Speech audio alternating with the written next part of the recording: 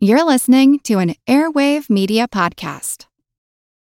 Have you ever wished that you had a direct line to your pediatrician to ask all the questions that constantly crop up while parenting? We sure have. That's why we launched the Bites of Health podcast. Every morning, we'll answer a commonly asked pediatric question in 5 minutes or less. You can tune in while you're making your second cup of coffee or from the school drop-off line. So be sure to tune in to Bites of Health, streaming now. Hello, I'm Teresa McKee, your host for A Mindful Moment. Thank you for joining me as we explore ways to increase mindfulness in our day-to-day experiences. Mindfulness is presence, awareness. It's paying attention to what's happening within us and around us. Mindfulness increases our emotional, physical, and mental well-being. It can also enhance our focus and productivity, and there are many health benefits from practicing mindfulness and meditation, from lowering blood pressure to increased longevity. Perhaps most importantly, in today's chaotic world, mindfulness strengthens our ability to be more compassionate to ourselves as well as others.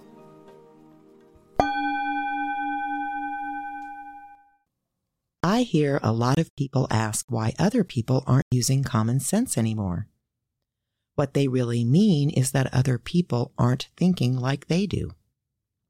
Common sense is sound, practical judgment concerning everyday matters, or a basic ability to perceive, understand, and judge in a manner that is shared by nearly all people.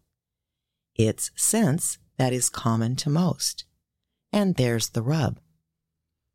In a bizarre turn of events over the past few years, we've lost a lot of commonalities because facts, lies, truths, and misinformation have become very blurred. How can we have common sense when we no longer have common beliefs? This divide is a serious issue for humanity because we in fact do still have more in common with each other than not, but we're not looking at that anymore. A recent flight from Miami to London had to turn around last week because a passenger refused to wear a mask. Hate crimes are at their highest level in 12 years in the U.S. A mom in Virginia threatened to bring loaded guns to her children's school if they were required to wear masks in class. While this all defies common sense, I think an important point here is that none of these people were giving any thought to other people. That returns us to the importance of commonality. When we stop seeing people as people just like us, it's inevitable that our compassion and empathy for others shuts down. When taken to the extreme, the result is the potential demise of community, whether in a town or state or country or world. Just because we're stressed out, we cannot allow ourselves to become completely self-absorbed, for our own sake as well as others.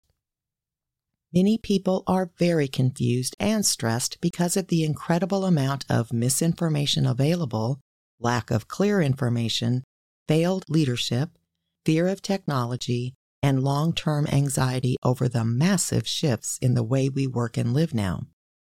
So I can understand some of the acting out we're witnessing because basically people are freaking out and don't know how to process what they're feeling. But allowing the ego to run the show, as in staying in a state of constant fear and anxiety, does not serve anyone, so we really need to wake up to what we're doing to ourselves and others. It feels like we need to get back to basics. Very basic. There are common rules that we all need to abide by in order to enjoy the benefits of society. If we do not wish to for any reason, then we must accept the responsibility for that decision. If your decision only causes you harm, well, that's your business. But if your decision harms others, that's not acceptable in a community, small or large. For example, if you don't wish to wear a mask or get a vaccine in the middle of a contagious viral outbreak, that is your choice. But to maintain a civilized society, by making that choice, you give up some of the rights afforded to you by society. You simply can't have it both ways. That's common sense. Mindfulness is a way of living that requires us to be aware of ourselves and others. The upsetting behaviors we're witnessing are clear examples of mindlessness. It defies common sense to think that throwing a fit in the middle of an airplane is going to serve the fit thrower in any way, so I assume it was not well thought out in advance. But her actions didn't just affect her. They affected the other 129 passengers that were abiding by the rules and trying to get to their destinations. There have been thousands of these types of incidences over the past year, along with customers screaming at store workers because the store is out of a product, or people being attacked on the street because of the color of their skin, or poll workers being threatened over results of elections, and unfortunately, many more examples of mindless behavior. We each have a responsibility to contribute to society, not just take from it. And it's not that hard. For goodness sake, the Golden Rule has been around for thousands of years and is part of almost every religious philosophy. We need to treat people the same way we wish to be treated. We need to be empathetic towards those who are suffering. We need to support each other through these trying times instead of ripping each other apart. We need to hold ourselves accountable for our actions and be responsible for the decisions we make and the behaviors we exhibit. It's common sense. We are also responsible for our mental health as much as our physical health. A simple mindful act is observing our own thoughts. If they're substantially fear-based, which I think is quite common right now, that's understandable in our current situation.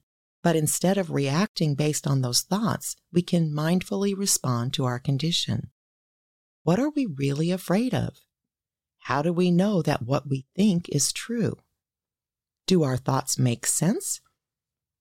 Instead of unraveling civilization, we can recognize we have a choice. We can be mindful. We can make decisions based on what is best for each of us within the context of not causing harm to others. We can practice compassion, which is really the willingness to suffer with someone else. Many people are suffering right now, and we can be aware of that and provide caring support. We can recognize that our unchecked frustrations can lead to aggression and rein it in. When our fight or flight response kicks in, we can pause and breathe. It's really that simple. Deep breathing calms down the stress response and allows our thinking brain to kick back in. We can then make better decisions, like how storming a Capitol building or punching a flight attendant might not be in our own best interest, much less anyone else's.